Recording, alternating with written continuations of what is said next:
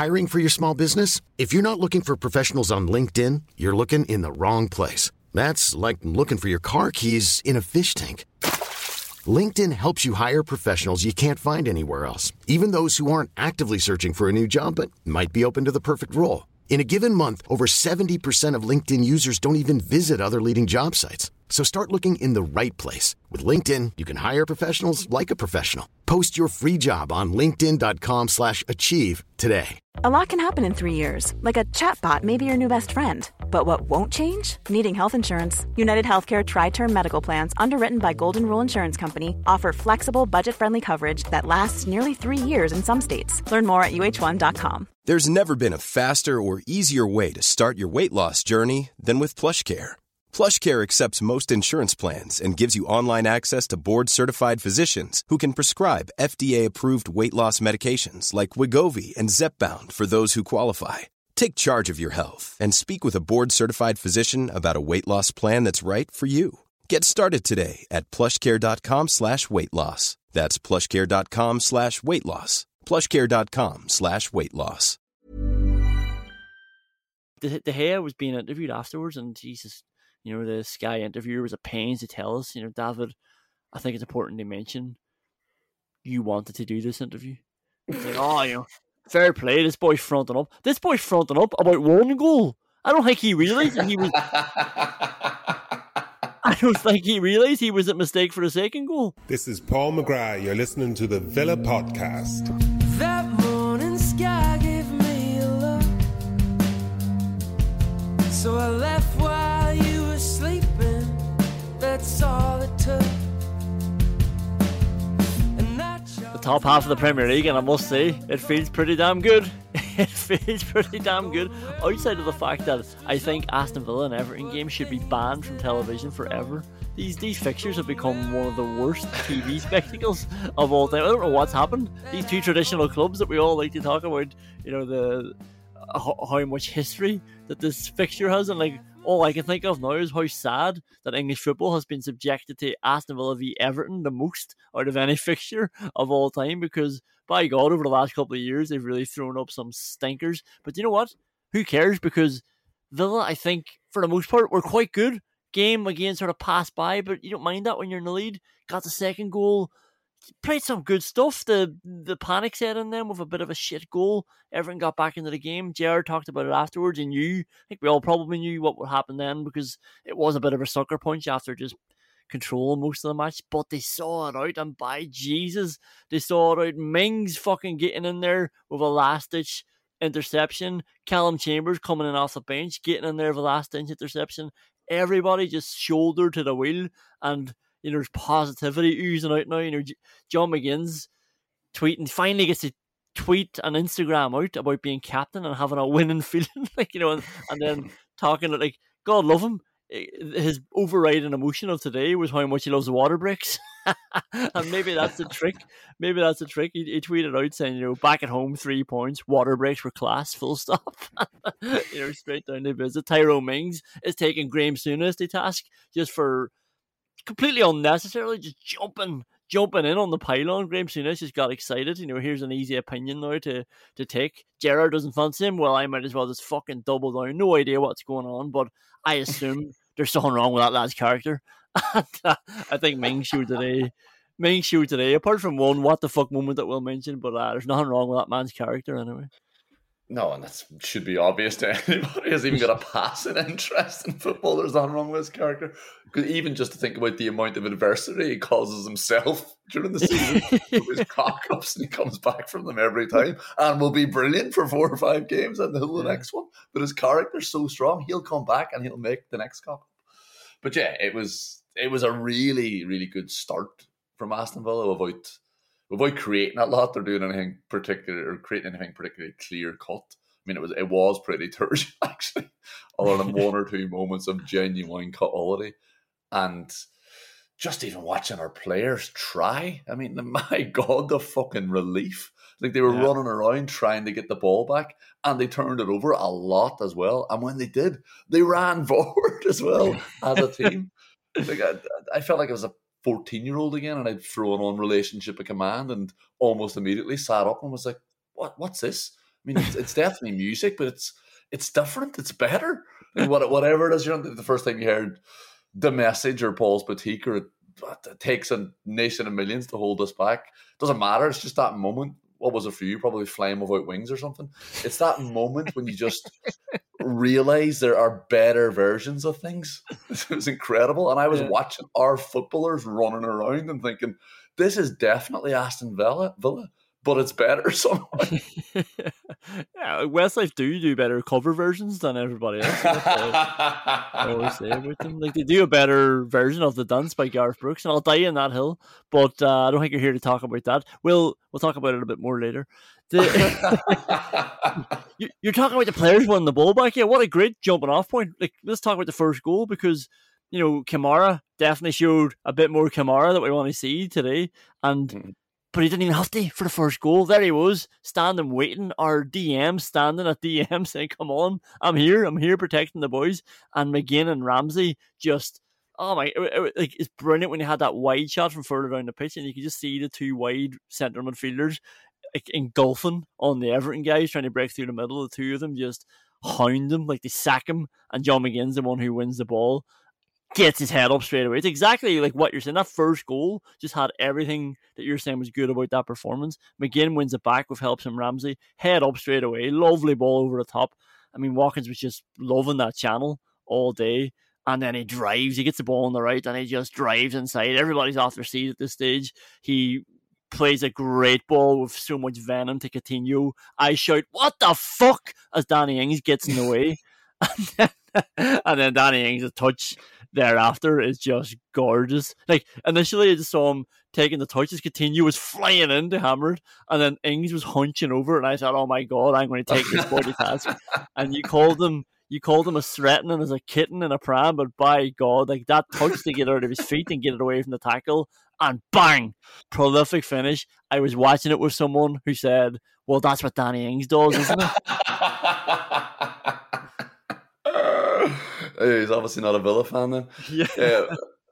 He does brilliantly to intercept Watkins' ball to continue, and then to also make sure that Ramsey doesn't get on the end of his fucking clearance from the touch was so heavy. But the kitten in the pram is all grown up, Conan, and he was making a mess of that Everton backline all day, marking his fucking territory. I'd say Cody and Tarkovsky will have to burn their jerseys to get rid of fucking Danny Ings' scent after that. That's going to linger. What a fucking hit. Like, running away from goal, you're right, hunched over. His body position was never there to be able to generate that much power. It was fucking incredible. And yeah, we obviously have to talk about the early ball from McGinn. It was brilliant. It's absolutely amazing from Watkins. And he picks his pass brilliantly as well after that drive and run, to have the composure to do that. Not that Danny Ings gave a fuck about that, though. Just ran in and intercepted it anyway. And then our boy comes off the bench. Everyone's excited. We talked, like, during that bad run last year, it was last season, it was Buendia that was just lighting up the games, and he comes on, and it just brings so much injection of positivity. Gets the ball, he's always just moving forward with it. He has that sort of Messi-esque quality. I know Coutinho could do it as well, but I think there's just a bit more dynamism at the minute from Buendia, where he's got that ball at the edge of his foot, just teasing boys into him and always just poking it forward an inch as he's driving. And like, he gets that one, he gets his body in the way. He's for such a small man, like, we know how monstrous he is in the air, but like, he uses his body so well. He always gets between boys and the ball, and then that just gives him just that little half second. Then they get the ball to his feet, and then it's stopped the defender who doesn't want to foul him. Bad mistake, just foul him. Do what Emi Buendia would do to you. You know, he would just drag you down if you're getting away. And gets out of his feet, starts driving forward, waits for the run of Watkins, who comes across the defenders, plays at them, carries on inside, doesn't stand admiring the pass, gets inside, lovely ball from Watkins. Don't know what Pickford's doing with his positioning. He's come so far wide, so far off his line. It's just made it very easy as Watkins rolls it across, and Buendia does his best to miss it. I think that's fair to say. It was heeled into the very corner of the empty net. Yeah, and it's brilliant originally, again, from Kamara to pinch it back, and again from McGinn to play it so quickly. And Buendia Buendia's calm, like even with Davis all over him, like he waits for the right pass, and you say he doesn't stop to admire it. That's because there's nothing to admire, I don't think, unless he was intentionally forcing Watkins out too wide to shoot because he's a greedy little bastard. He wants all the goodies that Kamara took from in his pockets to start the move. And like Watkins, he does brilliantly to get it back to him again, and Buendia does brilliantly to nearly miss from 6 inches out.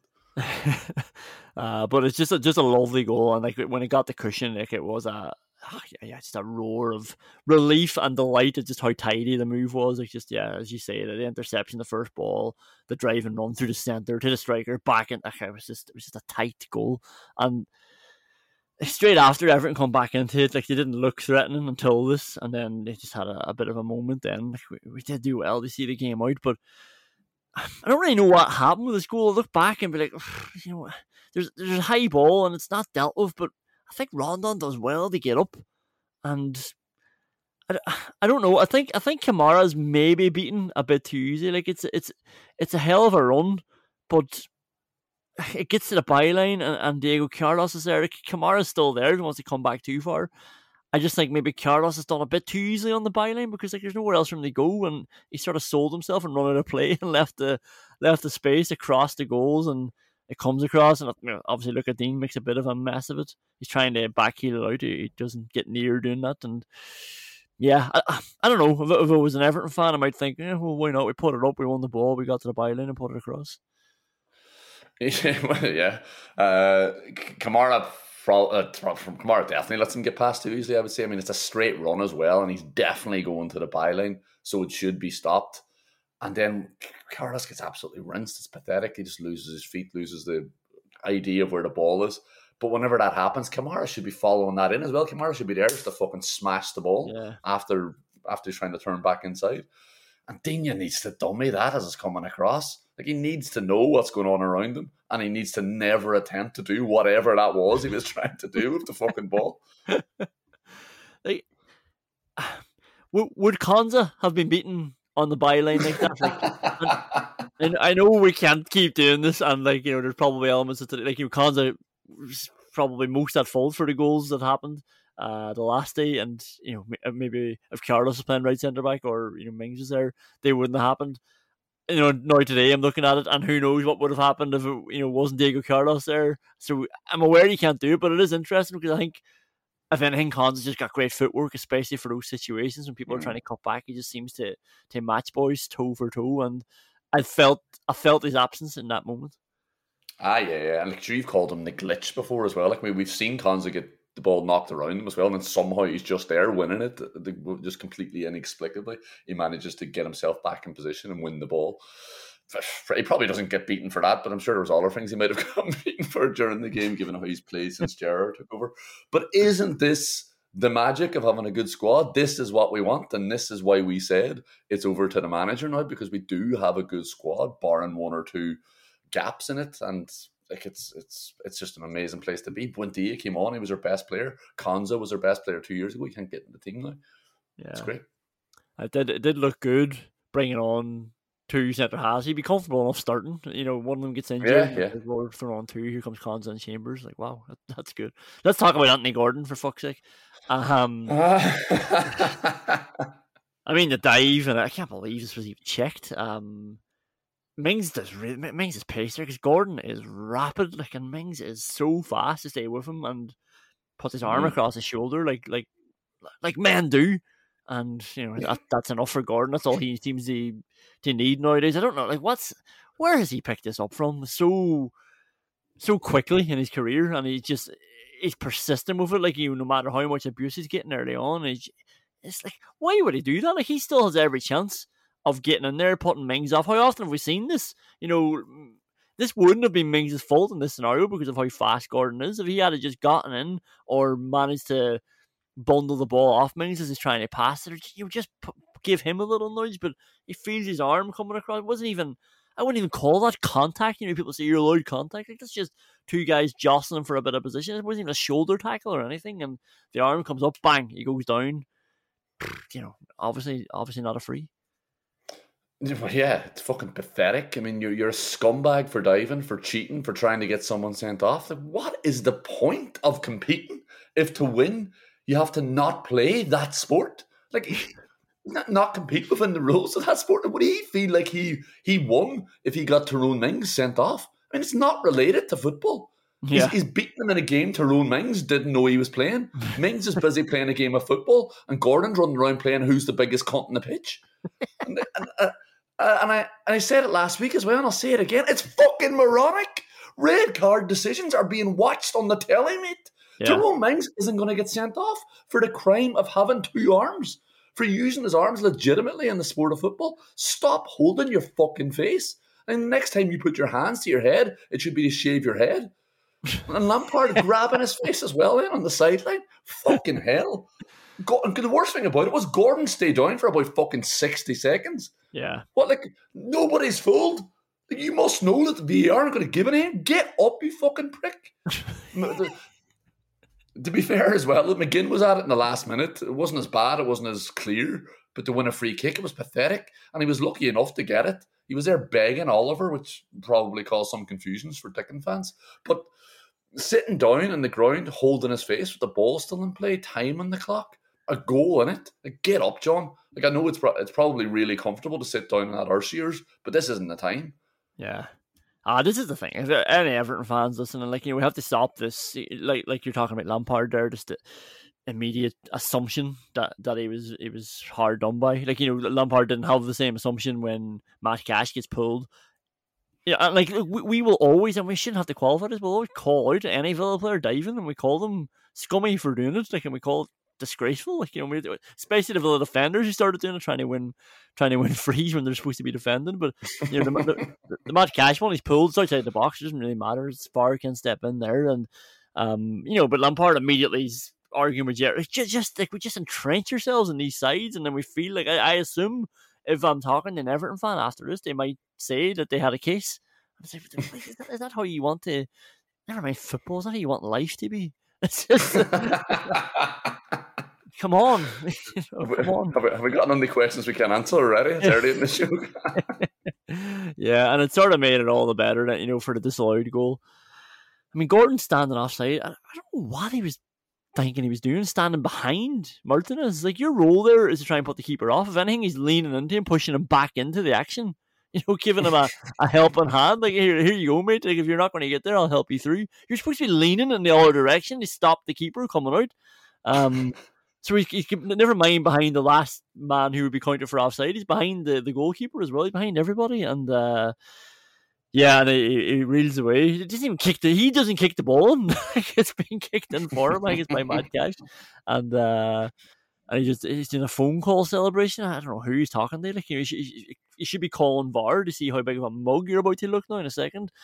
Let's get somebody with eyes on this on the line here, and by the way, you are completely offside. Yeah, you should be calling us fucking barber. I was actually, I was really worried about that as well, because whenever it flashed up, I was like, what are they looking at here? Like, because Dina and Martinez both had handfuls of jersey. That was just fucking stupid from our point of view. I don't know what they were playing at. In the box as well, grabbing two players on their jersey. It was mad. Gordon run away celebrating a goal he didn't even score. Sure, that's what he does. He's a cheating little prick. All right, well, go into WhatsApp winges. See you there. Any fines today? I don't think so. I think this was a pretty positive day. Mings found touch one time at the right time when he was under pressure. Balls played into the channel. Just get rid. That's the one time I want to see boys get rid. The one time Tyrone Mings is definitely allowed to find touch. Agreed. Yeah, I think he got rid twice. Actually, one was right foot as well. I think that was a little bit unnecessary, but it went up the pitch this time. At least it stayed within the boundaries of the pitch, so we'll let him away with that one. Yeah. Should look at Dina be fine for that, whatever that own goal was. Like, I don't know. just like, I don't think this is something we could write into the rule. We could never foresee it happening, but I just don't side foot the ball into the net. I don't even know how to explain. What was he trying to do? Was he trying to chip it up for a back heel volley or something? I don't know what. You think he was trying to back heel it? Not even back heel. Do you know that action when the ball's rolling towards the side of your foot and you're trying to sort of scoop it up over your head? Then, like, you try to over his head, what, into the net? Like, that's what I'm trying to figure out. Like, where did he want the ball to go? Aye, That's what it looked, because his momentum was all going towards the net, and it was like he was just trying to do one of those little rainbow flicks. Is that what you call? Not even a rainbow flick, but yeah, just scoop it. Like, imagine him controlling the pace of that ball as his leg lifts up at the same time and just flicking it over the bar. That would have been very good. Right under the top corner. That would have been bonus territory. Lucadinho wasn't great today on the ball, actually, as well. I don't think he had one cross that did go out for a goal kick, actually, but he could sort of disguise it as a shot, and it definitely wasn't a shot. It was just the worst cross. It was worse than one of those crosses, actually. He just fucking drilled it diagonally out for a goal kick at the far side. I think that was immediately after he scored the OG as well, and I think he was just too eager to try and make up for it. I actually thought it was a spank at net, and it was just because of the OG. But look, if that's how you're trying to control the ball, maybe this isn't the time to be spanking one from 30 yards. You're obviously not on it. All right, I've got a couple of WhatsApp whinges from pre-game. It was a pretty positive match, and I think these haven't aged very well. But such is the nature of WhatsApp whinges, so let's just go with it. First one's pretty extreme, I must warn everybody. Oh, great. So Everton have a better team than Villa? I mean, I'm looking at this before, obviously, the last memory I have is Villa getting completely outplayed by Bournemouth. No signing during the week when we thought we were going to be just saying all week, sign a fucking player. No signing came in. Same team, basically, a bit of a rejig. And then I'm looking here now at Cody, at Tarkowski filling out this defence. I'm looking, well, so that's pretty much it, really. But but at the time, I'm seeing, geez, Damari Gray, he was a handful. Dwight McNeil, I don't know, like, is he going to be good again? Anthony Gordon, obviously didn't have a striker. That's not ideal. And if it was Villa, I'd be like, what the fuck is happening here? But I think, pre-game, I'm almost justified. Am I being too kind to myself? You said in pre-season, whenever we were being positive, I can just see us in about 10 games time just saying, the players aren't good enough. Turns out it only took one game for us to end up saying that. Yeah. But it also turns out for Everton, signing 2 fucking Burnley lads isn't going to help them much. That's not going to get them out of the relegation trouble they were in last year. I mean, Dwight McNeil isn't a serious footballer. I mean, he's absolutely rubbish. There was one time where Ramsey lost the ball in the middle of the park, and then Dwight McNeil's through. It's Damari McNeil and Damari Gray. Oh, the pass! Oh my god! On one with Carlos, and he fucks it up. It's so bad. I mean, like, at least whenever Buendia did it, that's only because he was getting on the end of a 1-2. But it was so bad. Did he knock it out for a goal kick? Maybe himself just. I think it got rescued on the byline. Like, somebody was coming in on the left completely free, and he just completely overfed it. Like, it was unbelievable. Time and space that he had for that as well. That was just I was ready for the rafters to be taken off Villa Park with the boos that were going to be raining down on Gerrard. But Everton, in general, were so negative. I mean, add the fact that he doesn't like football to the long list of reasons to think Frank Lampard is an absolute twat, because he obviously doesn't watch it anyway. I mean, we were under so much pressure coming into that game. Things could have gotten nasty, and Everton did nothing to force that. I mean, they were so in their shell. It was unbelievable, so deep, so defensive. 3 wingers up top, and all they had planned was to use their pace. It was incredible. They were asleep for the first half. They did nothing. And to be fair, Frank Lampard looked like he was wearing a set of pajamas. I mean, you can't be turning up. You can't be turning up to work and get up like that. You've won there now. Fair enough. There's a bit of fashion. I was just going to say, I'm fucking delighted. Let's talk about this, because because I'm actually thinking the next stage is him showing up in a pair of cotton tracksuit bottoms. I don't know what he looks like. Such a slob, doesn't he? Yeah, it's incredible. It's incredible. Fucking slap a suit on, Frank. You're going to work. This is ridiculous. Yeah, and like, this is the thing, like, Gerrard looked so well last week, but I was so pissed off I couldn't even bring it up with you. Like, his shirt was excellent. Like, he looks the part anyway, and then he had a new haircut today and everything now to go with it. But yeah, I'm happy. Like, we can talk about this later as well. Yeah, the Jacob Ramsey thing, I was actually, when he gave the ball away and McNeil just completely cocked all that up, like just a gift, from heaven for him. And I was just like, Jesus, how am I going to bring this up on Liam? Knowing how triggered he's going to be if I have to mention that the Jacob Ramsey mistake led to a goal. I just wasn't sure how I was going to have to go about it, but thankfully I don't have to.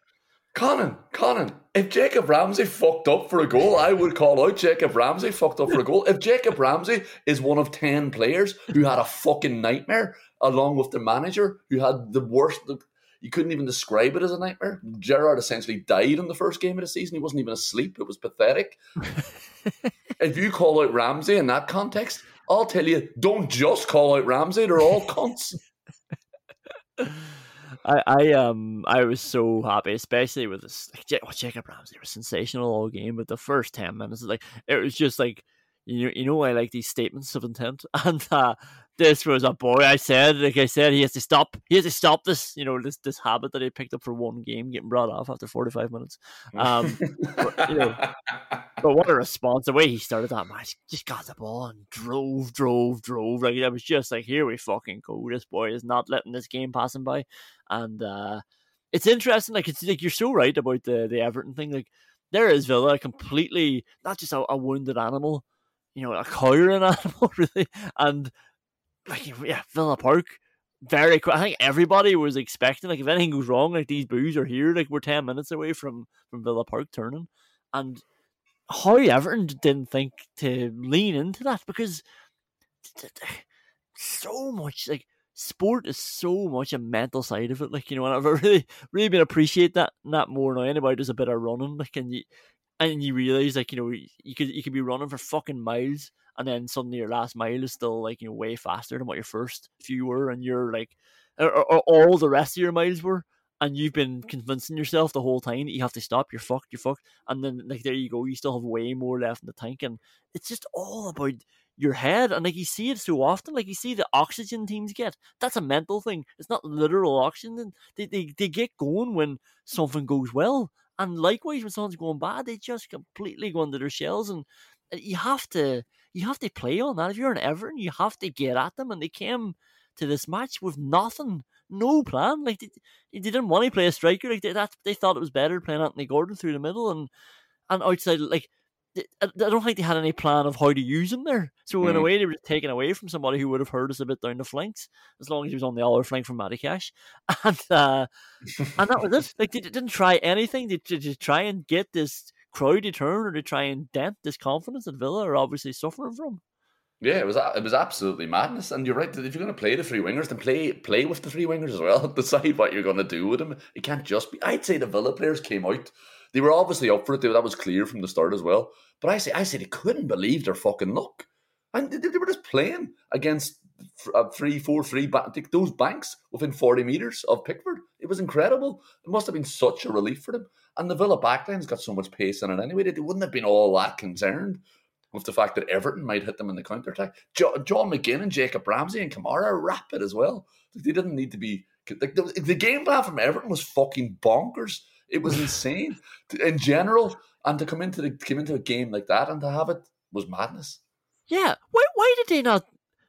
Like, exactly what they did in the last 7 minutes. Why did they not just do that at the start? Like, get the ball up there. Like, play Rondon. Like, we've just seen Villa completely capitulate under a bit of aerial bombardment. Like, two times out of 100% strike rate against Bournemouth. Like, just put it in there.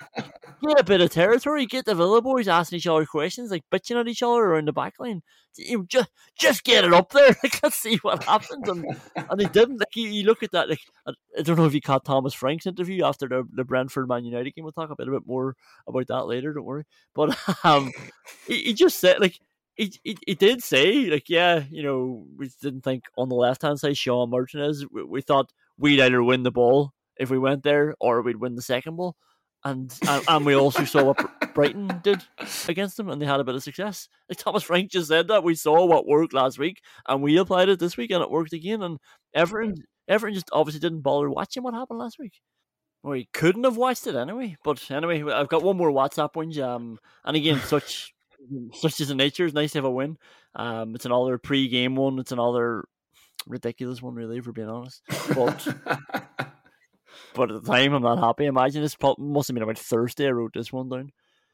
Every time I see shots of the fucking training ground, these players are just strolling out to the pitch. and I really meant that. Like, they're not...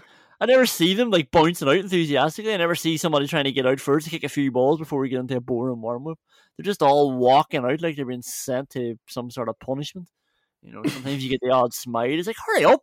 Like I've never seen an entire group walk so slowly. Get on with it. Imagine that I would, like, if Villa hadn't won this game today. I'm talking about the mental side of things. I would have been all over them like a rash for their preparation all week. I wouldn't have seen any of the preparation apart from them walking out to the warm up. Well, you think these primed athletes, these guys who are just so fucking close to the edge, that they should be just running out onto the pitch and spanking ones from 30 yards, just testing out their quads like they were playing a game of five-a-side up in Smallow. Yeah. Well, what? I want to see how much they wanted. Well, we did fucking see that when they were actually playing a game of football. Then maybe them walking out onto the pitch just before the camera cuts off probably isn't the best time to judge them. Maybe you do want them listening to the sports scientists that are there, all that mumbo jumbo, telling them to warm up, to activate their muscles or whatever. I don't know. You're the one with a fucking degree in it, pal. All right, we'll leave WhatsApp wings there. We'll come back with the awards. Hi guys, Jack Grealish here. Delighted to say that I've signed a new deal. Which he accepted with one proviso.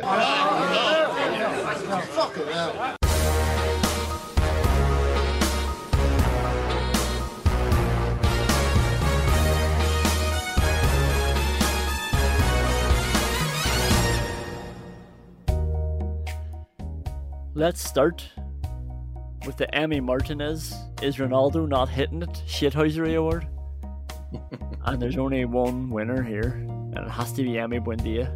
Kamara loses it. This is exactly what you want. Emmy Buendia's deliberate foul. Kamara, our DM, we're talking about him being in position, loses the edge of the box. It's a tight pass he's given under pressure. He's trying to do a bit of footwork to get a bit of space, to get a spank, I would have assumed, and it loses it. It gets bundled over. It's that stage where the ref is just like, yeah, let's go Everton, let's go back up the pitch. They are not going back up the pitch. Emmy Buendia just gets two arms around, I don't know who it is, and drags him down, takes a yellow card. A lovely one for the team. Mate, was that not fucking Danny Ings? You don't even know who pulled down. You don't even know who did the pulling. Oh no, it must have been Emmy Buendia, right? No? I assume it was Emmy Buendia. Alright, let's rescue this award category. Tweet in, was it Emmy Buendia or Danny Ings? Does anybody remember what some people might call an insignificant moment? But I appreciate it. Maybe I was just too willing to hand out some awards to Emmy Buendia. And that's fair enough, but he'll be winning plenty of them, I'd say, by the end of this. I'd say there's probably two other nominations for this anyway. Go on. Emmy Martinez himself, as Dele Alli's running through. Dele Alli's running through and he cocks it up, obviously, because he's shite at football. Yeah. And Emmy Martinez starts holding his hand. Dele Alli's trying to walk away.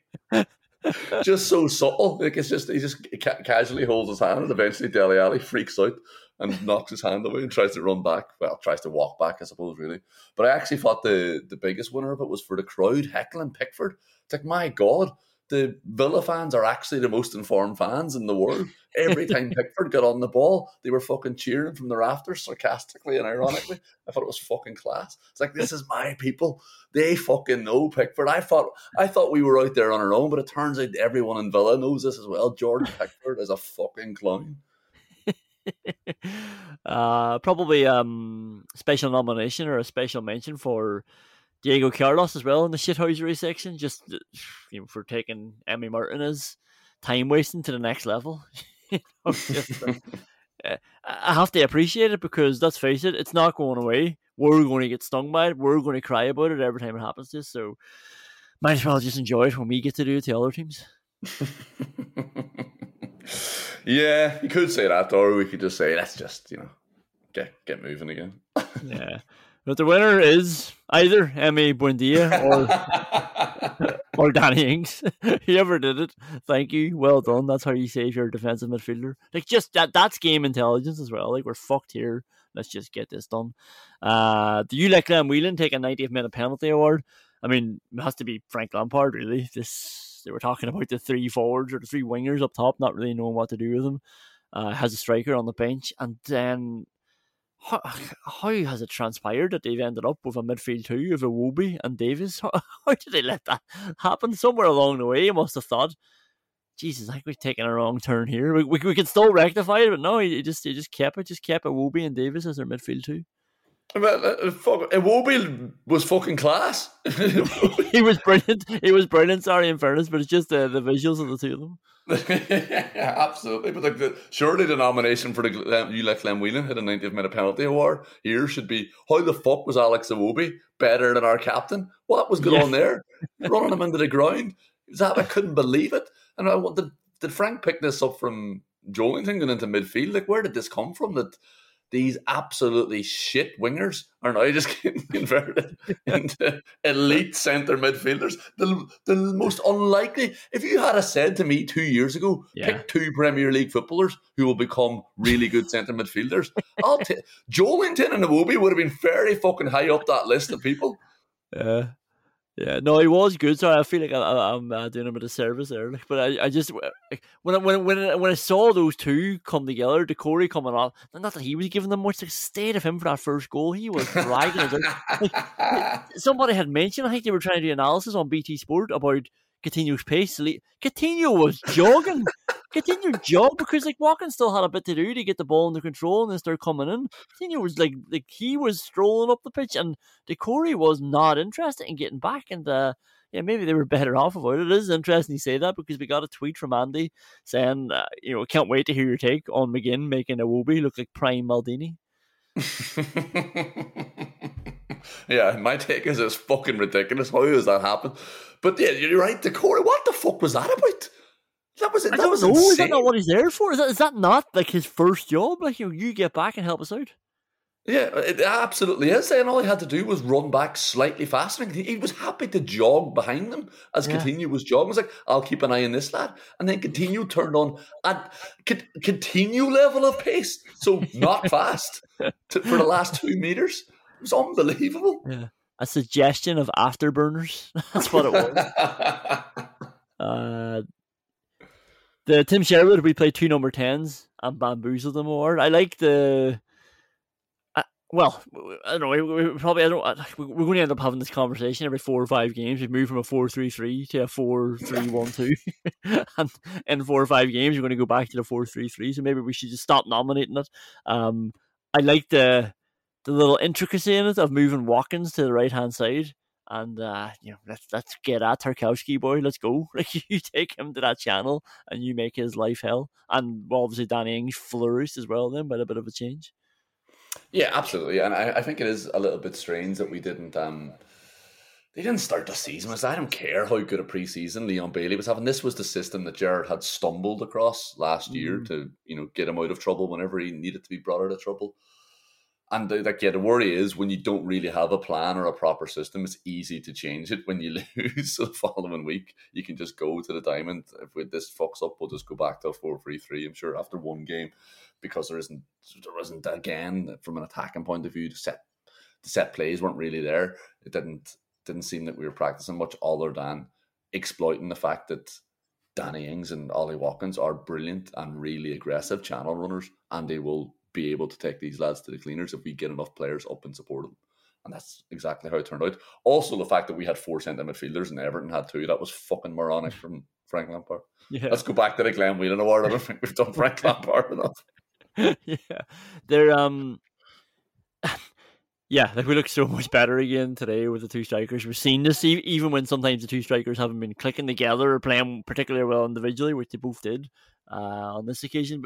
But it was always just better for the shape. Even when he was playing Bailey up top, sometimes it was just like, well, we've got that extra runner ahead. It's letting Coutinho or Buendia thrive a bit more in the space, giving them a bit more option. But the only problem is, I think after a while, then it becomes a bit predictable and teams just clog the centre. We're too narrow and they're able to nullify it. So we just need to figure out what is the solution when that happens. And it's probably not 4-3-3. Maybe it just doesn't suit us. Maybe we do, especially when we always want to play Buendia or Coutinho. We have to play Buendia or Coutinho.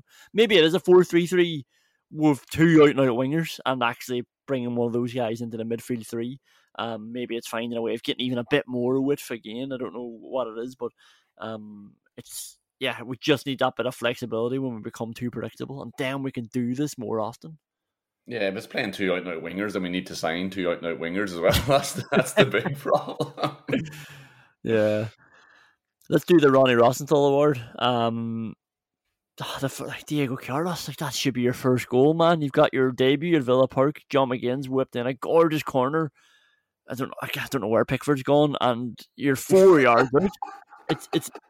It's bent back into the 6-yard box, and you get your shoulder on it. You missed it with your head. You get your shoulder on it, and it goes over. It's incredible. Like that's the big moment. You have been carried over from the shit show the week before. Now make up for it. Here is your moment to ask for forgiveness from the Aston Villa fans for that fucking debacle last week. Stick your fucking head on that, pal. Yeah. Couple of half chances, sort of openings, and just nice play, really. Like Ings, lovely, just inside ball to Ramsey. Like Ings sort of looks like he's looking across the pitch, maybe looking at whipping a far top corner shot, and he just plays it in the inside to Ramsey, who's bursting down the left, and plays a nice ball. Cross to Coutinho, just not there. Like, you know, he's almost there, but I don't think it's too much pace or wrong direction from Ramsey. That's where he has to play it. Coutinho just can't get to there, but that's where he has to get to as well to score. That nice move though. Yeah, absolutely. It's a gorgeous ball from Ings. Lovely little reverse ball. It's a really difficult ball for JJ. Like, he probably needs to put a bit more. Definitely needs to put a bit more bend on it. But that's a really difficult pass. But Coutinho needs to burst a gut. He needs to react to JJ's. Sorry, he does react to JJ's pass rather than trusting that the pass is going to come. He needs to be getting into that back post. He doesn't start moving until JJ's whipped it in. And he was never going to get there then in that case. No. There's one where Ings just doing really well again, just burrowing his way into the box and takes a heavy enough touch. He probably might have gotten there, but then Buendia gets in his way. Just a bit of retribution for Coutinho. He's number 10 partner. And nothing comes of it just because Buendia's in the way. And then Buendia has a bicycle kick then not long after that. It goes into the ground, but almost bounces into the top corner. But it's always nice seeing somebody produce a bicycle kick and connect with it. Yeah. I think just before that, Buendia Watkins is it down for Ings. It's absolutely incredible. His little Buendia's obviously been taking pillow advice from Watkins. It's absolutely a gorgeous little touch to drop it off for Ings. Bicycle kick. Like, Everton were so fucking defensive in that game. Unfortunately, they also had two men on the post from open play. It was so fucking annoying that just didn't drift in. Yeah, it was a half chance, I'd say. Yeah, you mentioned Leon Bailey there. So I'm just going to give you three here in a minute, right? Because this happened after the one I want to talk about a bit more. But Bailey is a great first touch just to take himself driving forward. And he just doesn't play it across to Watkins. It's there. Like, Watkins is coming from behind the defender, but he's going to get there if you play the right ball. And he doesn't play it. He tries to cut inside. He just gets blocked. And that just leads, like that's game over.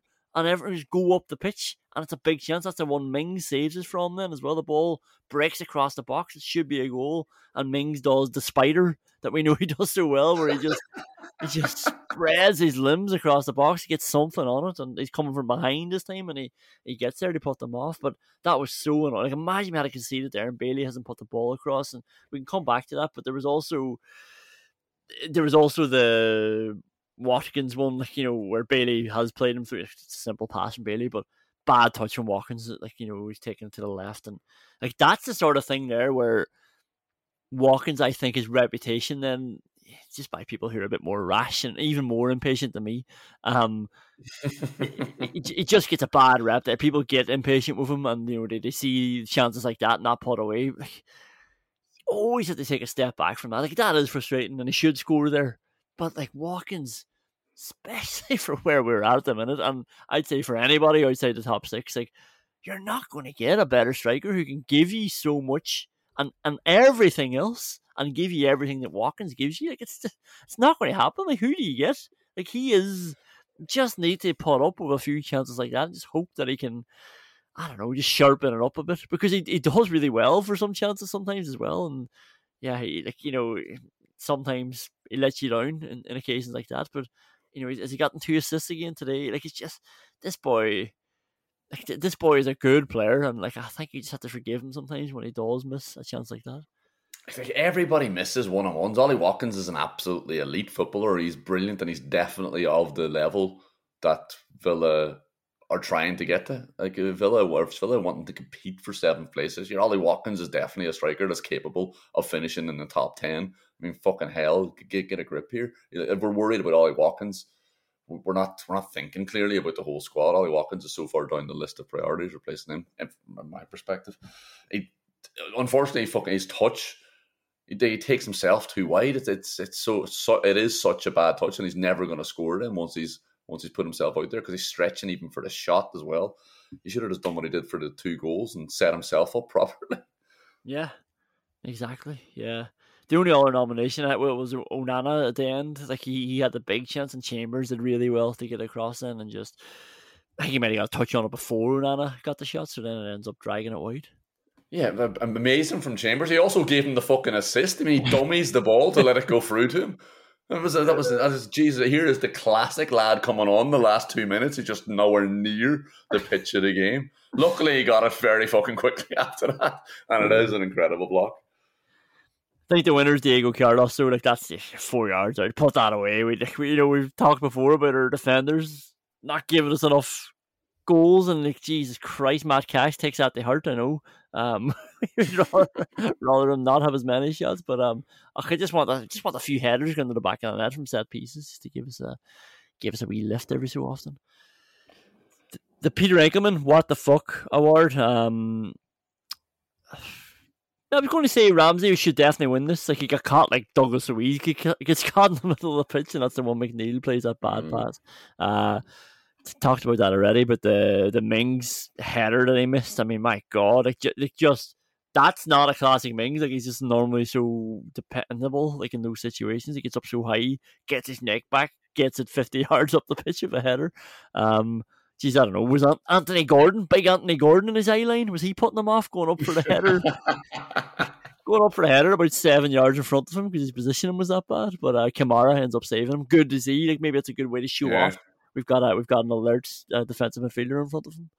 Yeah, that was absolutely brilliant. It was so heartening to see Kamara just mopping up exactly what he should have been doing, even though he didn't do it for the Everton goal. But anyway, we'll leave that. We won today. It's really weird, because Tyrone Mings is brilliant in the air, and the key to being brilliant in the air is being able to read where the ball's going to go and also understand the flight of the ball and then time your jump up to it. You don't have to be massive to be brilliant in the air.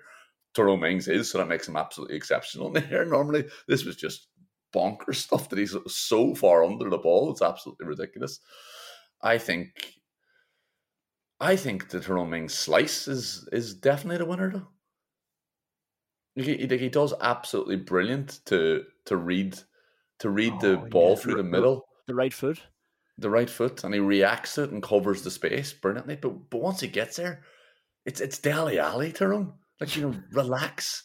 Like, take a touch. Have a cup of tea, mate. Have a fucking slice of cake. Don't be slicing your clearance out for a corner. It's Dele Alli that's behind you. Calm down. And does that lead us on nicely to the Ashley Westwood? Oh, he was playing award. I mean,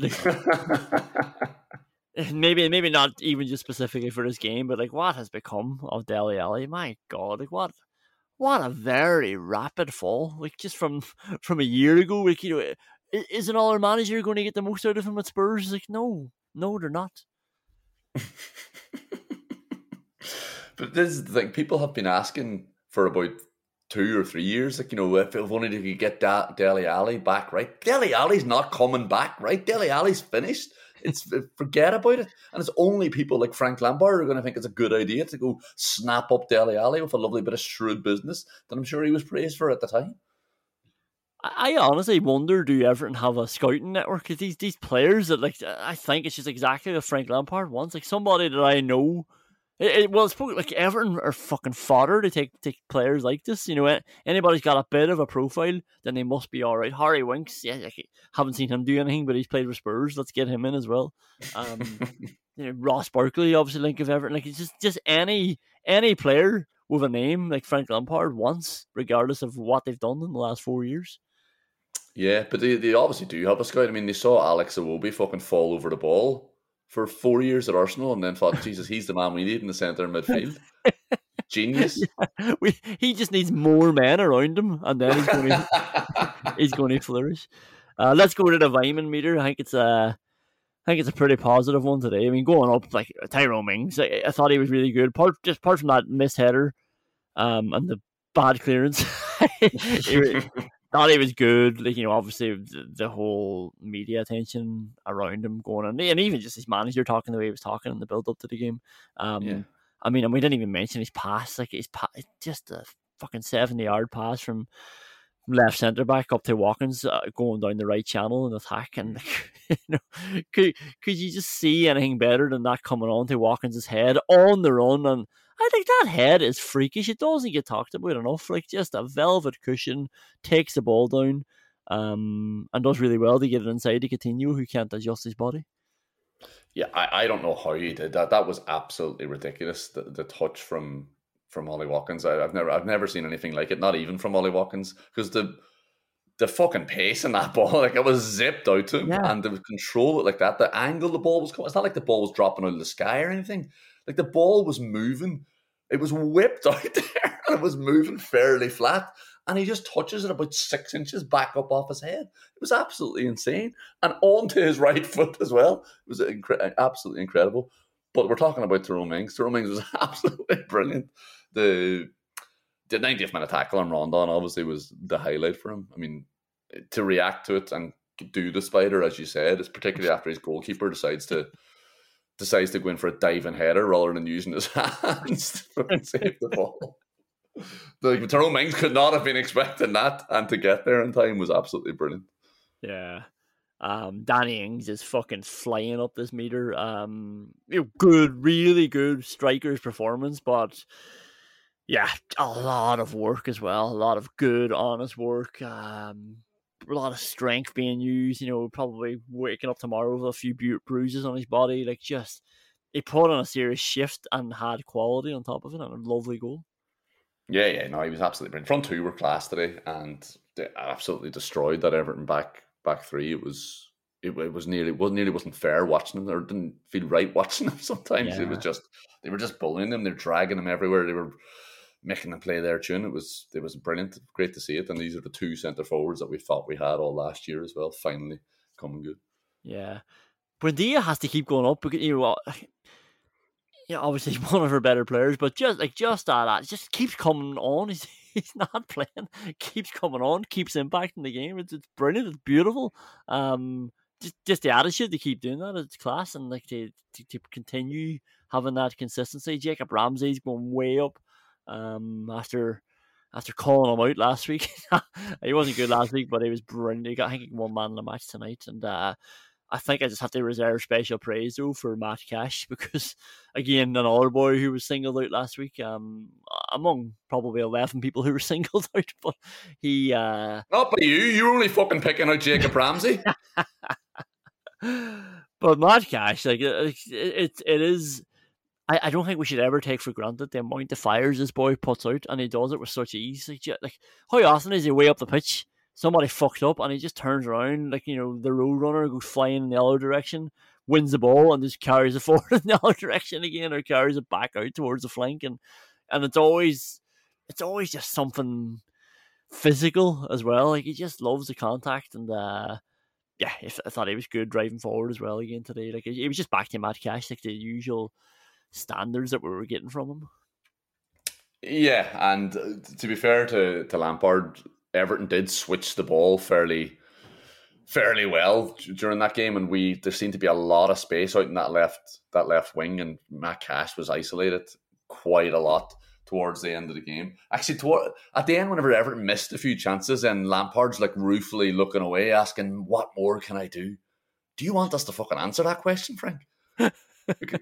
Because it's not just shifting the ball out quickly to the other wing, especially if that wing has got fucking Matt Cash on it. We were getting caught out by that far too often. I mean, it wasn't that clever a move from Everton. They just loaded it one side and whipped it across to their wing back. Having a diamond doesn't help. It's more difficult to defend against it, but they were getting too much joy with that until they eventually came up against Matty Cash. Yeah. Anybody else you want to talk about before we move on? No, like Ramsey made a 50-meter run in the 80th minute into the sun as well, and then he had the composure to pick out Watkins at the end of it. But I thought that just summed up his game. I thought giving a man the match was absolutely ridiculous. It's completely. He definitely wasn't the best. No, he wasn't the best player in the pitch. No way was he the best. But Danny Ings was definitely man of the match. He got the biggest. You're probably right. Bundia even. But you give Bundia man of the match. Watkins got 2 assists. Like there was 3 players better than Cash. Kamara, it was great to see Kamara playing so well as well, to finally have a defensive midfielder. We talked about that mopping up after Mings got sucked under the ball. His passing was gorgeous. His spreading the play. There was one in the first half as well where he just whipped it out first time over the top. I think it was to Watkins again, obviously, running the channels. Kamara, I think, has definitely gone up, which wouldn't be difficult after where he was after last week. Yeah, it was a bad start for the Vima meter for him, but he responded very, very quickly. He's reacted well. That's it. It's a positive day. It's always positive when you beat Frank Lampard as well. You know, you don't succumb to Frank Lampard, I suppose, is the key there, really. And you can bounce on. It's a good start to the weekend, like we talked about before, the 12:30 kickoff. Like, what a way to get everything going.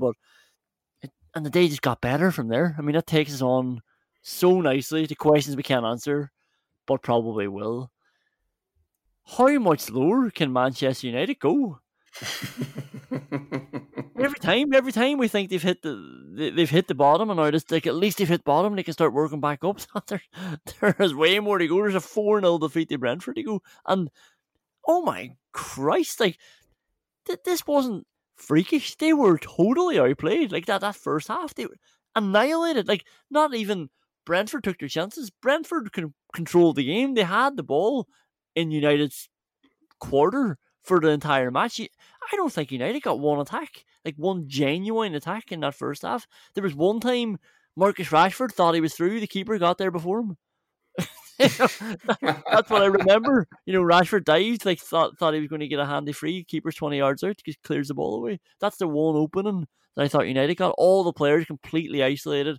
Everybody just doing their own individual thing. It's like a bad FIFA player. You know, as soon as he concedes, he just tries to get the ball and run, and it's never going to work. Never going to work against the elites. And obviously it all starts. You know, it's a balls up from the keeper. It's fucking terrible from De Gea. It looks so weak, and then I don't think De Gea was being interviewed afterwards, and Jesus, you know, the Sky interviewer was a pains to tell us, you know, David, I think it's important to mention you wanted to do this interview. It's like, you know, fair play, this boy's fronting up. This boy's fronting up about one goal. I don't think he realised he was. I don't think he realised he was at mistake for the second goal. And then when he was asked about it, he seemed to be suggesting that, like, yeah, maybe sometimes we just need to go longer. It's like, no, you just don't need to give it to Eriksen, who's got somebody shoulder to shoulder, not somebody right up his arse. Shoulder to shoulder. Somebody's actually free on the right hand side if you're not freaking out about Ivan Toney standing there. But yeah, the head fault. Like, so he's made the mistake, and now he's rattled. And I remember he can't really play much football anyway. You know, he can't make the decisions anyway. And now, like, he's already got no confidence, and now he hasn't played football. It makes a terrible decision. 2-0. Brentford just carry on, just running through them for a shortcut.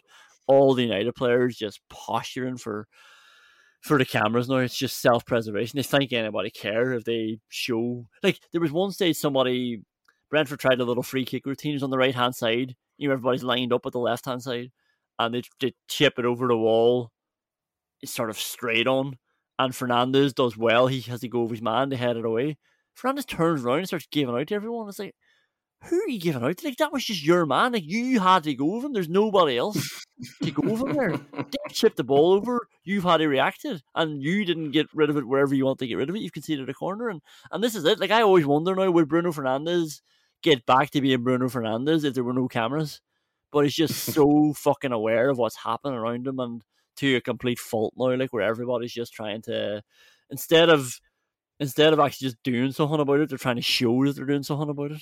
And they're a mess. I actually felt sorry for the manager now, just sitting on the sideline thinking, you could not have known that you were inheriting all this. Yeah, absolutely. I mean, the first question we can answer of this season was, is the United banter era over? Well, thank fuck we've talked ourselves around to saying no. there was a lot of warning signs as well. Like, do you remember Fernandez did an interview in the middle of the summer saying there was a zero tolerance to being late since Ten Hag took over? Like, imagine becoming a manager in any industry and having to tell everyone who worked for you that they have to turn up to work on time. What the fuck was going on at that club? If I was Ten Hag and I had to do that, I would have thought, this isn't the fucking job for me. Ajax must want me back. I'm not fucking taking over it. Like, these lads have to be told to come into work on time. What the fuck? And you can't really blame that bad attitude on the first. You said 2 goals, first 3 goals. Like, everything, the first goal, everything is just absolutely atrocious from a technical point of view. I mean, the shot is fucking dreadful. And what is De Haven trying to do there? Trying to scoop the ball up to his hands to get United moving quickly. Get Man United moving quickly. Forget about it. They just dive down and hold the ball. You don't need to fucking get up on your feet here and get this moving again, because nothing's going to happen anyway. Second one's just the definition of a fucking hospital pass. And then he looks like he should be in a hospital for the third, pacing up and down his line, mumbling to himself like he's in a fucking padded room. It was insane. So where was he going? Was he running across? Doing shuttle runs in between these posts? What are he doing? And then people were worried about Martinez's height for high balls. Sure, he can't even get up to compete with somebody who's stooping to head in at the back post. That was ridiculous. Yeah, that was unbelievable. How often that was highlighted then as well by Gary Neville as they're talking about his height. And like Ben Mee headed it at chest height, at most hip height, I think. Ben Mee fell into the ball and got it in. Yeah, and the fourth goal was just a screamer. Like, that was brilliant. Like, just clear it down the left, Ivan Toney's away, and that pass on the bounce, first time, the direction, the pace, the weight, lovely. Like, it's really well done then, first touch and lovely finish like that. Like, they were just ripped apart then for that. But you say they were just ripped apart. I mean, fucking Harry Maguire standing in right wing position. It was insane. Like, you're 3-0 down. You don't need fucking Harry Maguire drifting into right winger position as well here. I mean, this is far too open. It was insane. Like, you don't get back into the game by making yourself completely open as well. And especially if the supposed benefit of it is that Harry Maguire's wandering up the pitch for you. Like, it's not worth it. Stand in position. Yeah, it's grim, and it's Liverpool next for them.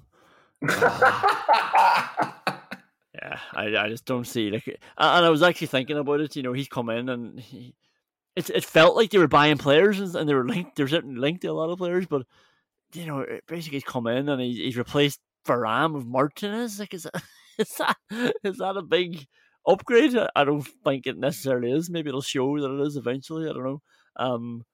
And they've brought Christian Eriksen in, and they've decided to play him in the number 6 role today. This is the new team. Like, this is what they've gotten now on top of what they had, and what they had we know was shit, and we know like that it was done. Like, anything good they had is lost, and now they've added nothing essentially on top. And Jesus Christ, like, Christian Eriksen left Brentford to come to United. He's getting laughed off. So they've got Liverpool next. We can all look forward to that. And Aston Villa have Crystal Palace away from home. Dare say it. After a win, you start looking at all these fixtures a bit better now. We're in the top half of the table. It's like we're only 1 point off the Champions League. The outlook is definitely sunny this week, and let's just enjoy the rest of the week and the rest of the weekend too. But yeah, we got the win. We got Ings on the score sheet. We got Buendia on the score sheet. By God, good to see him score, because he's Jesus who deserves it. And we all deserve this as well. Let's just marvel in it for another 7 days before we'll pick through another game on Saturday. We'll see you on Thursday. We'll be back then. Thanks a million for listening. And if you haven't done so already, please subscribe on whatever platform that you listen to us on. And yeah, we'll chat to you on Thursday. All the best. That wind is calling my name, and I won't wait, or I'll never get on. Hey, it's Paige DeSorbo from Giggly Squad. High quality fashion without the price tag. Say hello to Quince. I'm snagging high-end essentials like cozy cashmere sweaters, sleek leather jackets, fine jewelry, and so much more. With Quince being 50 to 80% less than similar brands. And they partner with factories that prioritize safe, ethical, and responsible manufacturing. I love that. Luxury quality within reach. Go to quince.com/style to get free shipping and 365-day returns on your next order. Quince.com/style.